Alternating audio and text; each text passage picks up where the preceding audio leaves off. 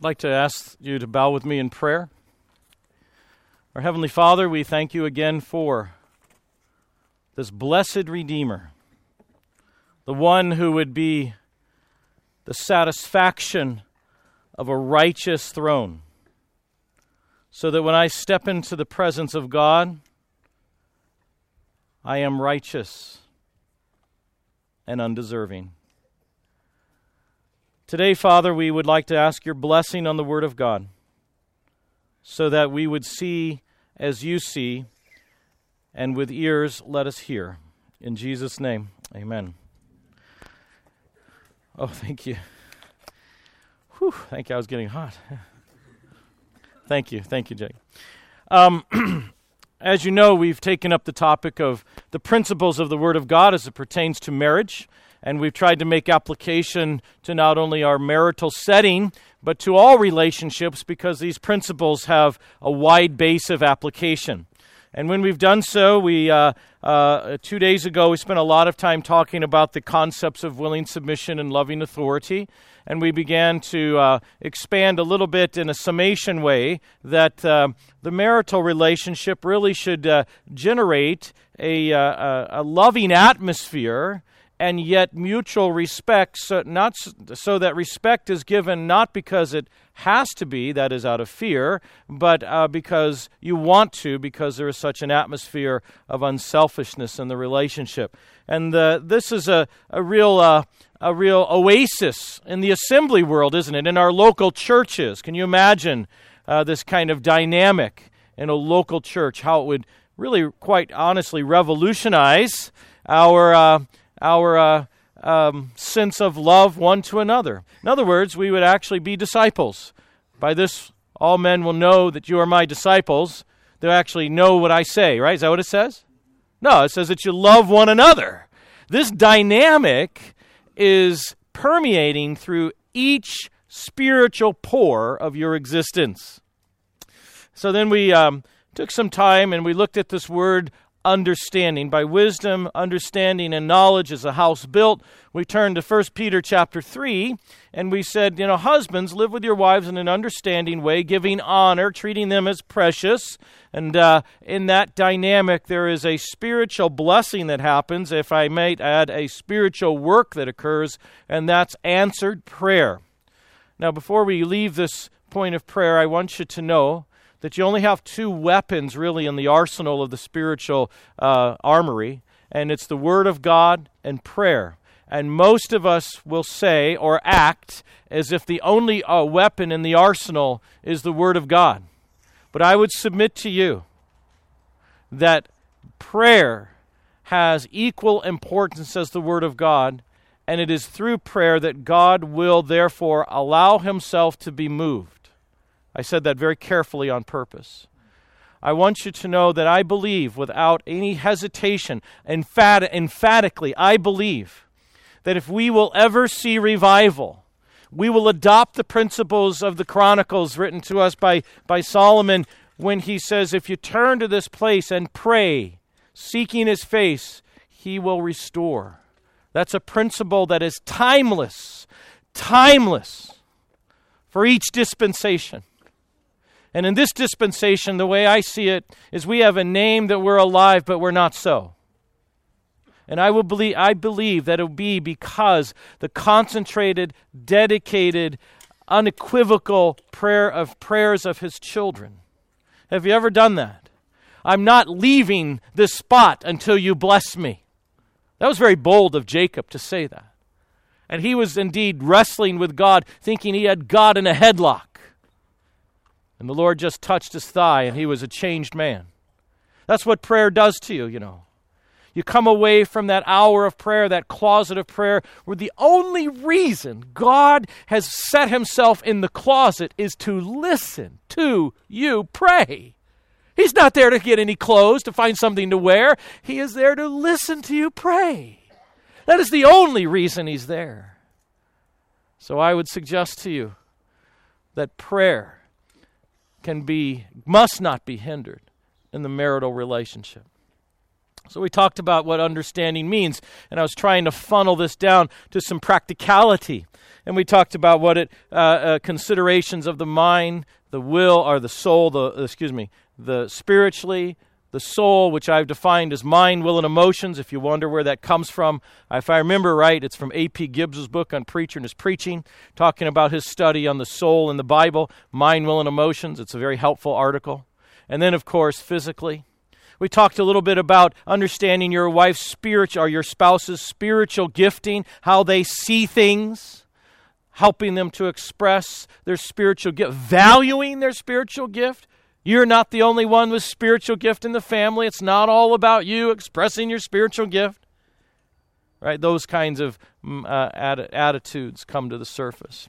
What I'd like to do today is make this even more practical, and we're going to talk about two areas. And there'll be communication, and that sets the stage for dealing with conflict. Worked a long time to find two C's to illustrate the 2 points today. Communication, and also beginning our discussion on conflict. And then tomorrow, in the will of the Lord, we'll talk about what it takes to go from conflict to resolution to forgiveness and restoration. I feel those are some very important areas that we all could spend some time on looking at each of our earthly relationships. So, communication. I'd like you to turn with me to the book of James. You can guess where we're going to go with this. But the book of James has something to say. While you're turning there, let me ask you this question. Do you think God is a communicator? Why? State your case. Prove yourself. Jake. The Bible, okay. All right, yes, sir. The Word, all right. The Word means what in that setting, in that context? Good answer. Anybody? Yes, ma'am. Okay, very good. So through Jesus Christ who is communicating, I'd like to use the word concepts, right? Very good. I like that. High five right there, yeah. Good job. I'm not giving you a high five, though, Randy. Okay. So God is a communicator. He says in Isaiah, what does he say? Come, let us reason together. There's communication. God intends to have a sense of communication. So that, if that's the architecture of his particular design of who he is, then it makes sense that he would want us to maybe think a little bit about communication. Let me read this verse in James chapter 1 and verse 18. Wait. Sorry. That's not what I'm looking for. James 1:19. There we go. So then, my beloved brethren, let every man be swift to hear, slow to speak, and slow to wrath. For the wrath of man does not produce the righteousness of God. We'll stop right there. Just going to talk about a general idea. God is saying very clearly, this through the Spirit of God, through the writer James, he is saying this. Out of all the things you do in your life, you want to be a great listener. A great listener. You know what they say in medicine? They say that if you interview the patient carefully and you listen well, you can ascertain their diagnosis only by history approximately 80% of the time. Is that what they taught you, brother? 80% of the time. So if you come in and you say, and I like that heart attack thing you did yesterday, that was good. Yeah, it's just indigestion. No, it's not. Actually, that happened. That guy said, he said to me, he has just indigestion. Big honking MI. Honking is a medical word. I get it from Chris Schroeder. Okay. Big honking MI, right? Right there. I said hurting on the bottom of the side of his heart. 80% of the time, just by listening, you're actually able to come up with the diagnosis. Now, many of us who like to solve puzzles, we like to give the answer right away. That's not good listening. Right? Good listening requires that you actually keep your mouth shut, right? And allow the other person to fumble and stumble with all kinds of stray thoughts so that eventually they get it out and you wait for it. Wait for it. You know, when you do that, you know what happens to you? You die to yourself. You die to yourself because you're letting the other person go through the mechanics of who they are and what they are and how they are and their gifting and their personality to allow a moment of expression. It's very demonstrable in a child. You know, their language skills aren't actually well developed, and you wait for them to express things, and they take rabbit trails, and finally they say the essence. It's like a 10-minute conversation you could do in 3 seconds. But that's a very important observation because it says, be swift, quick to hear, slow to speak. Now, what I want to do is I want to cover a couple of principles of communication and therefore understanding in the Word of God. And I'd like you to go to Proverbs chapter 20, verse 5.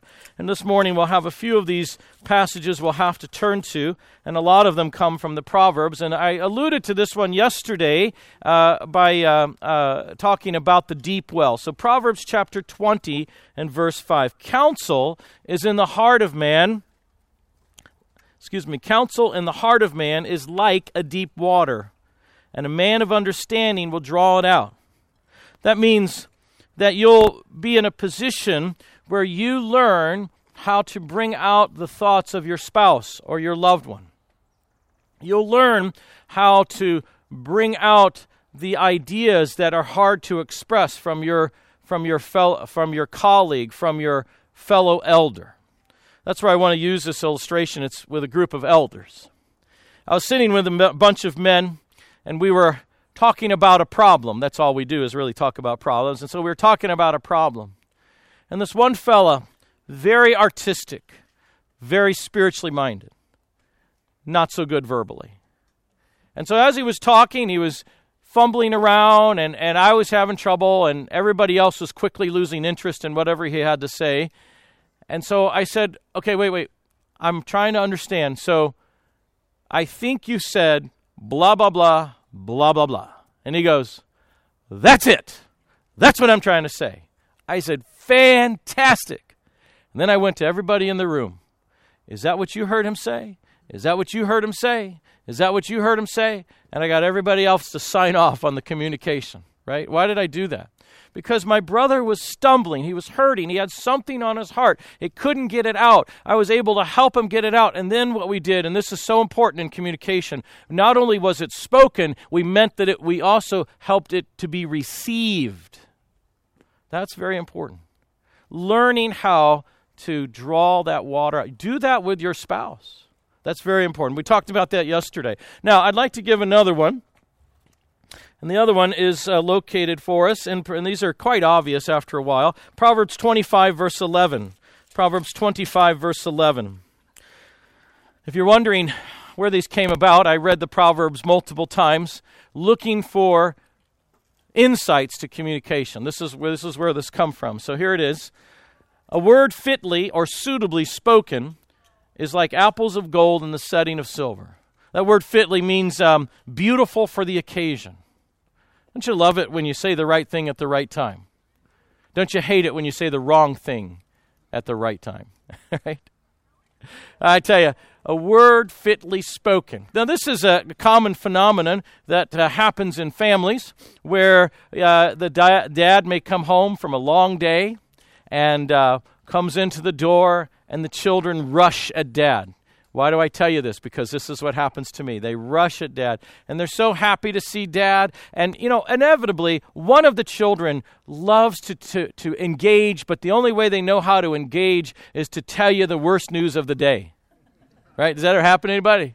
They come in, and they say, you don't do this, but he comes in, and he says, Daddy, it's so good to see you. The dishwasher's broken. You should see my wife. Now, honey, we talked about this. You're not supposed to get Daddy some sweet tea. Right? Fitly spoken in the right occasion. That's a very good thing. Right? My wife and I, we used to, she thought, do not let the sun go down on your wrath. And quite honestly, at the end of the day, I am so exhausted. I don't have the capacities to work out all the intricacies of whatever was going on. And I just simply said to her, honey, I love you dearly, but if I don't get a few hours of sleep, I'm not going to be able to have any conversation worth anything. And you know what? I went right to sleep in 25 seconds. She sat there for hours. He's ruining our marriage. You know what? I woke up the next day. I was ready to go. I said, all right, I think we can talk about it. She goes, you've ruined our marriage. And you know what? We worked it out, and she would tell you today that she said, you know what? I realized that there's a time and a season for the right word. That's a pretty good principle, isn't it? Very good principle. You can imagine how it can apply both publicly and privately. Look at Proverbs 27:14. He who blesses his friend with a loud voice early in the morning, what does it say? A curse. Yeah. It's not coffee. It's a curse, isn't it? Exactly. I told Jan, I said, I want to go up. We have a room in our house. We call it the men's dorm because they have anywhere between 3 and 4 men in there at a time. And I said, I just want to go up in there and blow the air horn. She said, loud voice, curse, don't do it. Right? What am I saying? I'm saying this. There is time and a place for the right communication, but also there's the right methodology. The right methodology. And I tell you, one of the hardest things for me as a father is to be able to say, to look for the right method to communicate. A lot of times I just want to get it out there, say it, get off my chest so I can move on. And I tell you, the right methodology is just as important as anything else. Now, I'd like you to turn and corollary. Excuse me just a second. My computer's giving me a trouble. There we go.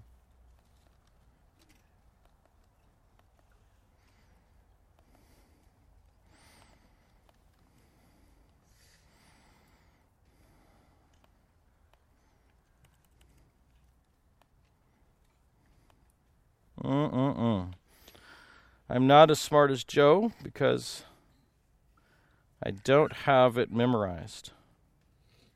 So you have to give me a second here.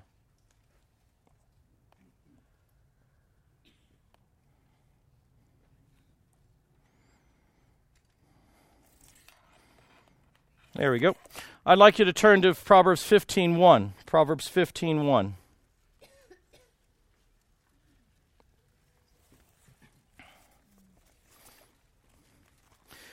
Proverbs 15:1, it says the following: a soft answer turns away wrath, but a harsh word stirs up anger. Has anybody ever tried that out sometime? Yeah. Did you try out the soft answer or the harsh word? I usually do the harsh word. That goes well, doesn't it? It goes lousy. Let me tell you, my wife, this happened to me one time, and I confess it to you as absolute stupidity. We were at a public function, and I heard her say, we're in a crowd, and she's talking, said something, and it embarrassed me. And she didn't mean to embarrass me, but I took it that way. We got to the car. The first words I said to her is, "Why did you embarrass me there?" Right? Very, very godly, right? "Why did you embarrass me?" She says, "Embarrass you?" Then she said this. This was so cutting, so true. She said, "Don't you know I love you? I would never intentionally try to embarrass you anywhere at any time. Why do you believe the worst about me when you should be believing the best about me?" Yeah. Well, they had to call 911 because that was pretty deep. Right? But she was right. And her soft answer, it was a soft answer. Trust me, I was angry. She was soft. So arrested me, so convicted me of my poor approach to our relationship. Soft answer turns away wrath, but a harsh word makes it worse. Makes it worse. Communication is important. Now, I'm going to give you one that is very important, and it's in Ephesians chapter 4. Ephesians chapter 4. "Let no corrupt word proceed out of your mouth, but what is good for necessary edification, that it may impart grace to the hearers." I want to ask you a question. Do you curse in your families? Do you swear? I live in a world I practice medicine in a world where swearing is more common than regular speech. Everybody that comes in raw. Those of you in law enforcement and EMS, you know exactly what I mean. They come in raw, they come in desperately ill, some violent, some not, and all that is couched and termed and swearing left and right. I hear it all day long, every day. And the problem with that is that sometimes you can begin to think that way, or you'll notice that those words pop into your head before you realize it. And sometimes, maybe you, maybe not, but they will actually be said in a moment of frustration in a family setting or a spousal setting. I want you to know that that does more to harm the spirit of the individuals of those around you than you can imagine. And when in my life, when I have made those very sinful mistakes, I've never realized how deeply that has affected my children until I heard comments years later that they were damaged by my poor testimony. Now, maybe you are of that caliber of person and maybe not, but I have to confess to you, let no corrupt communication proceed out of your mouth, except that which is good and necessary to build up those around you, to build up your spouse, to build up your children, to build up the assembly. That is how it's supposed to be. I am focusing the application specifically on the content of your communication. And I would, and with great humility, challenge you to make a definite search, a definite evaluation of the content of your communication, because it is important. Let's look at the last one of communication. Just some brief insights. Chapter 16, verse 21 of Proverbs. Chapter 16 and verse 21 of Proverbs. Goes like this. The wise in heart will be called prudent, but the sweetness of lips increases learning. The sweetness of lips increases learning. Now, I know that many of us pride ourselves on being straightforward, don't we? I just call it like I see it. Well, you also blew up the home, but who cares? You know, there is a necessary element in which what you communicate can be so much more readily received, readily integrated in a person's life if it has a little honey on it. My wife said this to me. You get more flies with honey than you do with something else, right? Whatever. Vinegar, there you go. And and she of course said that to me when I was having vinegar, right? I noticed that about her. We would go deal with people at various places of business, and she was the sweetest thing. She'd smile, big brown eyes, melt the mountain, and do all that. Sweet. And I said, how'd you get that done? She'd look at me. I was just being sweet. Now, I don't mean you got to be all sticky and gooey and caramel-like. But I tell you, there is a real manner in which you want to speak. Grace seasoned with salt. Your speech, grace seasoned with salt. In other words, you're getting the job done. You're providing the preservative and the nutrition, but you're putting it in a package that the listener wants to open the package. That's how you're doing it. Most of the time, problems that happen in the assembly happen not because you weren't right. That's not the issue. It's because how you presented what was right. That's what gets reacted to. Think about it. Think about it in the job situation. Think about it in your spousal situation, in your roommate situation. How you say it. A lot of times what happens is we're so upset, we're so moved emotionally that we let that come out, and it dictates the manner in which we have communicated. And that sabotages the whole thing. Are you doing that? You see, we need to have understanding how the other person will receive the information, and therefore I put it in the box that they would want to open. You know what that is? That's called self-sacrifice. It's communication is not the thing where you just have a catharsis of all your emotional outflow and just wherever that fire lands, so be it. James talks about that. The tongue, it can be like a fire. Why does it have to be like that? Why doesn't it be a spring? You get a lot more done that way. Communication. There's a lot in the Word of God about it. Now, what I want to do is I want to switch taking this idea of communication, and I want to talk a little bit about conflict. One of the things that happens because we poorly communicate is it creates conflict, it creates a tension, it creates a barrier between one another, and as a result of that, we have one of two choices. We either deal with it and move on, or we just let it go and pretend it didn't happen. And I would like to suggest to you that you must bring closure to conflict. You must bring closure to conflict. Many couples will say to me, well, our chosen method of closure is just to ignore that the offense occurred. Well, that would be very nice, but not biblical. You see, the Scripture says that if you bring your offering to the Lord, and you remember that your brother or spouse or roommate has something against you, then you go and you first get right in the relationship and then come and offer your gift. What Jesus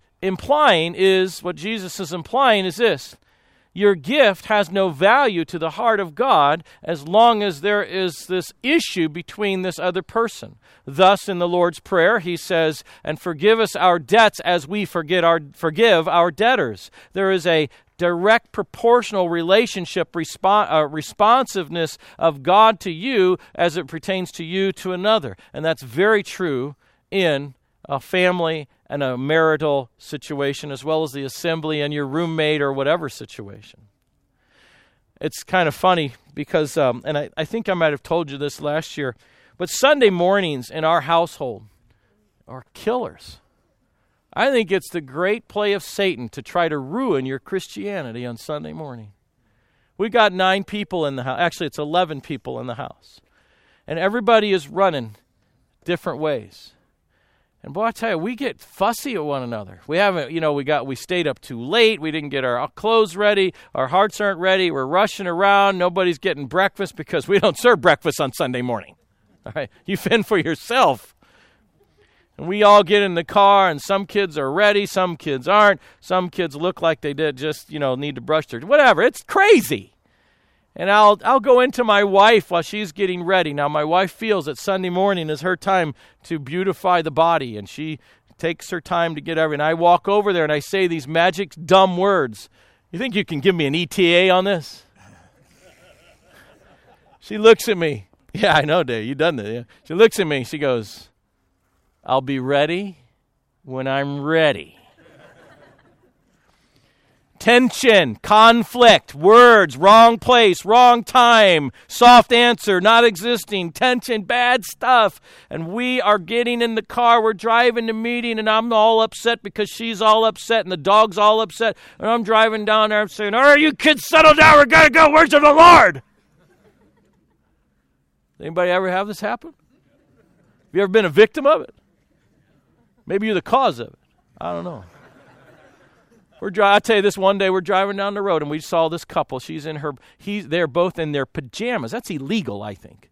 In their pajamas out there drinking their little Starbucks, and they got the little perfectly groomed golden retriever. Here, boy. Oh, you're such a cute little doggy. Give me a kiss. I just about killed 9 people, and you're having a nice kissing affair with your dog. Good grief. I'll never forget, Jan and I, we saw that. We go,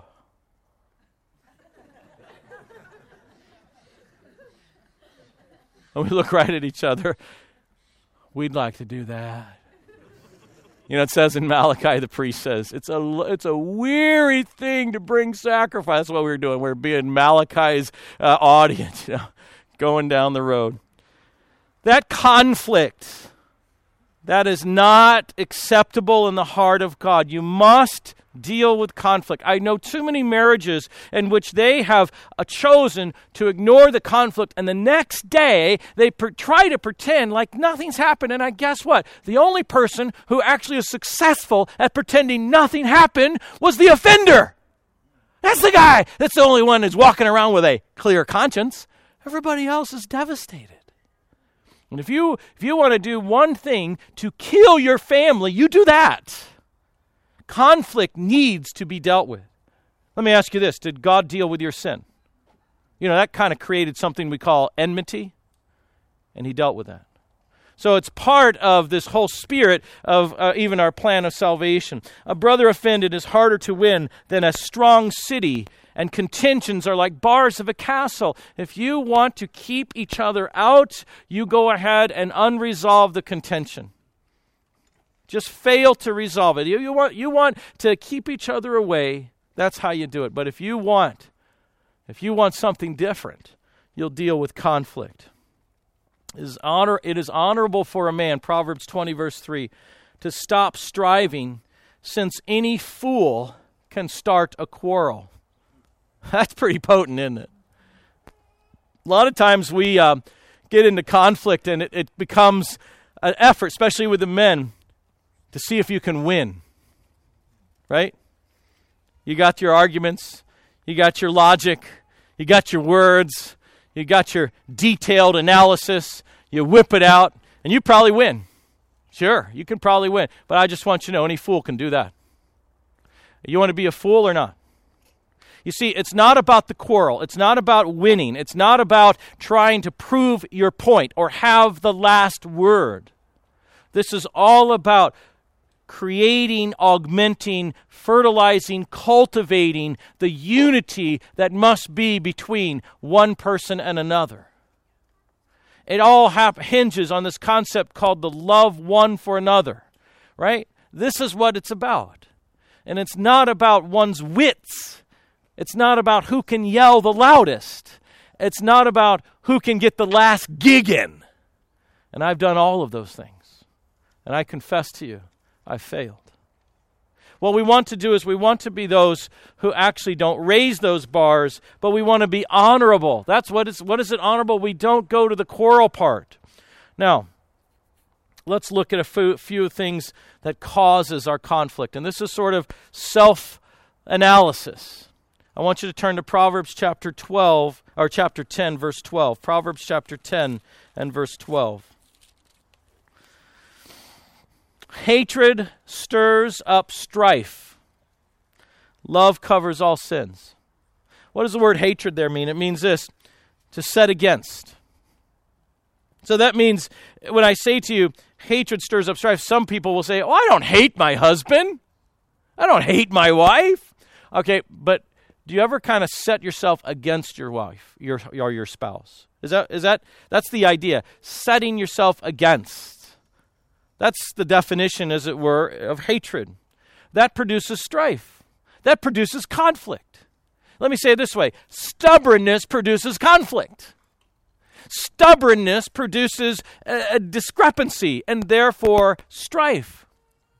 It's not a compliment to be stubborn. In fact, it's really indictable. There's this guy in the Bible. He was named Saul, and he was identified by the prophet of God as being stubborn. And what happened to him? He just got rejected from the kingship. It's a pretty big deal. Why is it a big deal? Because who do you think was stubborn? The archenemy, Lucifer, stubborn, resistant. We begin to emulate the character of that individual when we hold to that stubbornness. It creates that sense of hatred. It creates that sense of disdain. Sometimes you may have been tempted to say these following words. Oh, she makes me so mad. Oh, sometimes you're driving me crazy.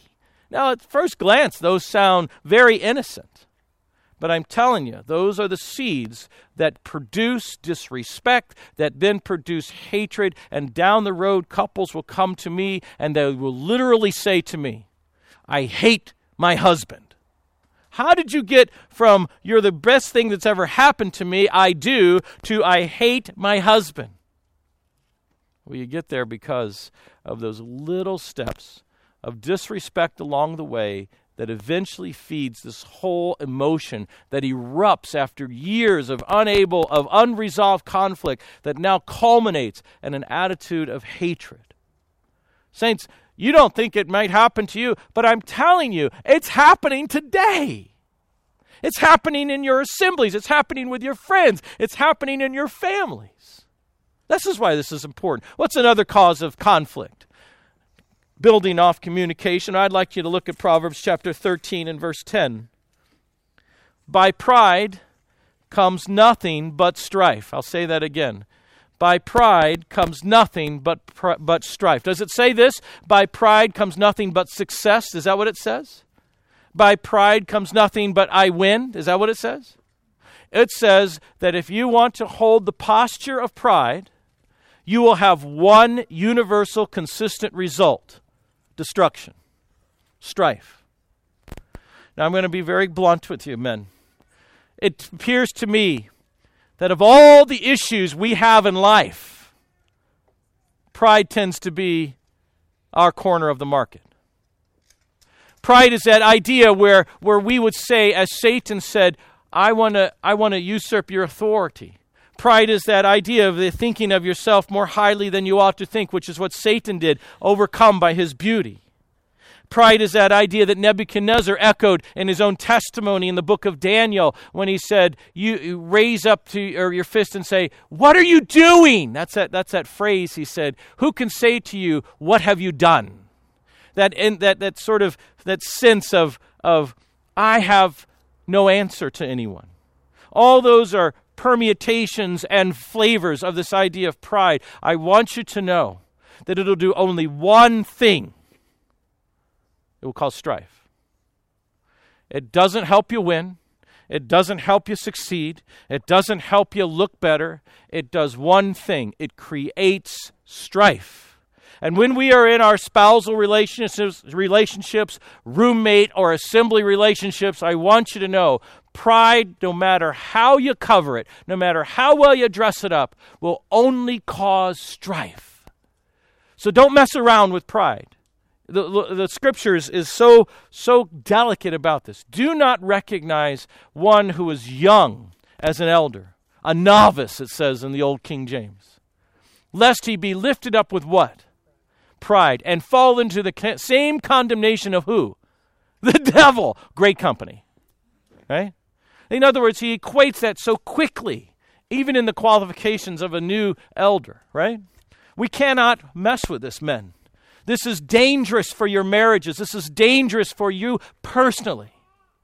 You think you have strife between you and your spouse because of your pride? Let me suggest to you that you have a whole great deal of strife between you and your heavenly Father. For it says in the book of James, he resists the proud. You know what that word means? He stands in a stance as if in battle array, like a sword drawn, ready to run you through. That's how offensive pride is to the heart of God. Pride causes strife. I want to go to another one. Proverbs chapter 15 and verse 18. What causes conflict? This is a big one. And it says this: a wrathful man stirs up strife. I'm going to ask you a question now. Are you an angry person? Are you an angry person? Do you remember what we opened with? The anger of man, the wrath of man, does not work the righteousness of God. Well, I'm righteously angry. I agree. I think only God can do that. I've never, in all of my life, been able to say that I've been righteously angry about the right thing. Oh, I understand the nuances of it. My flesh is so deceiving. I usually always have a little twist in there from my flesh. To be quite honest with you. I would love to say that I'm upset about the right thing at the right time in the right way. But my flesh is way too influential. I want you to know, if you are an angry man, if things set you off quickly, if you immediately have reaction to the happenstances of life and blame God for them, let me tell you something. You've got a huge problem.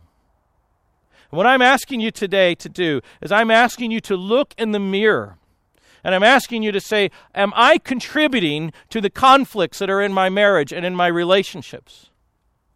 It was funny, when we were first getting marriage counseling, we didn't have much marriage counseling, we had a little bit. The guy, the preacher, he said to Janet, so what's Steve's greatest weakness? I thought she'd at least take 25 minutes. It was exactly 3 seconds. This is what she said. Oh, that's easy. He's got a temper. I don't either. Oh, man, didn't go well.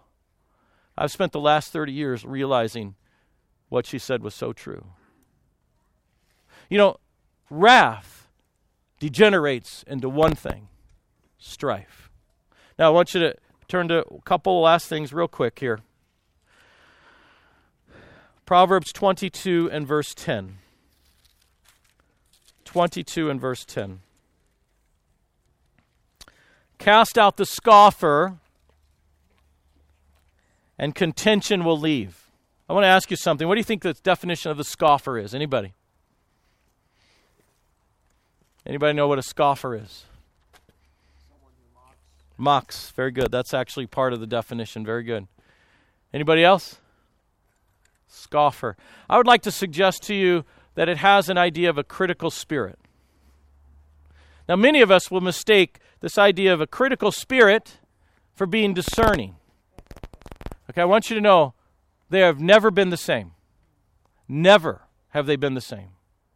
A critical spirit comes from the posture of pride, whereby we would actually mock someone, but we couch it in ways that sound like constructive criticism, as if we mean the best for someone else. But in reality, we only mean a moment of pride where we can say, I'm smart enough to figure out your problem.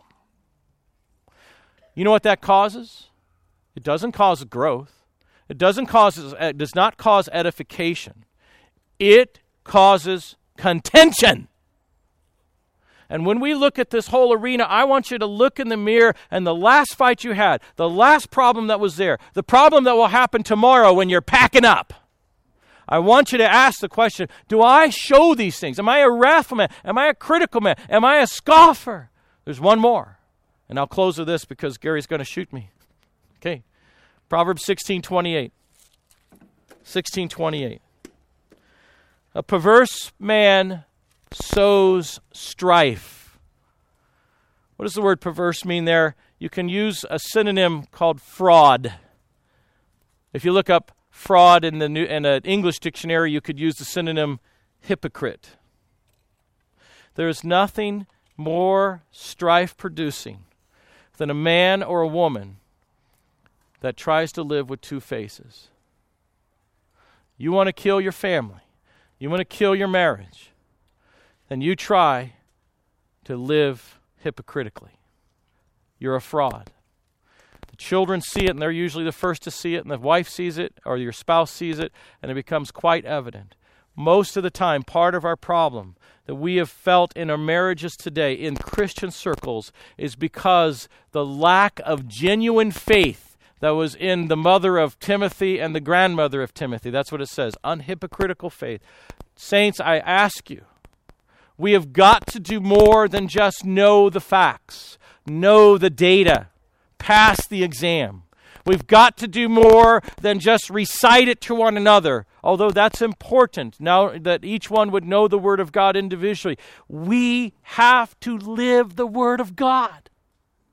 We cannot tolerate individually or within myself a hypocritical, fraudulent spirit that causes strife and contention. And if you want to see this generational strife continue, this is how it continues. Pride, scoffing, criticalness, fraudulent activity, hypocritical spirits. Oh, I suggest to you that we have to stop at this moment and say, oh God, is this what we are? Is this what we look like? If you were to cast your gaze on us, is this what you see? Surely not. And I think what we need to do, I beg of you to do, is to be broken. To be broken. It is the way that God, it is the person that God intends to dwell with. I want to dwell with the broken and contrite in heart. Would you do that today? Let's pray. Our Heavenly Father, we thank you for the Lord Jesus Christ, and thank you that you love to be with the brokenhearted. You love to be with those who see the Word, hear the Word, and break under the magnificent, gentle power of the Word of God. So many people resist that. I have been one of those. Father, I no longer want to be of that spirit. I no longer want a criticalness. I want the mind, the meekness of Christ. I don't want to be ungenuine. I want to be genuine. I want to be 100% pure. Father, oh, work this in us. Help us in our communication, but help us in what we do to contribute to our conflict and take it seriously, Father. These are things that we live, that happen to us on a daily routine basis. I beg of you, O God, let your Spirit bring conviction of sin, and let our hearts be broken before you in Jesus' name. Amen.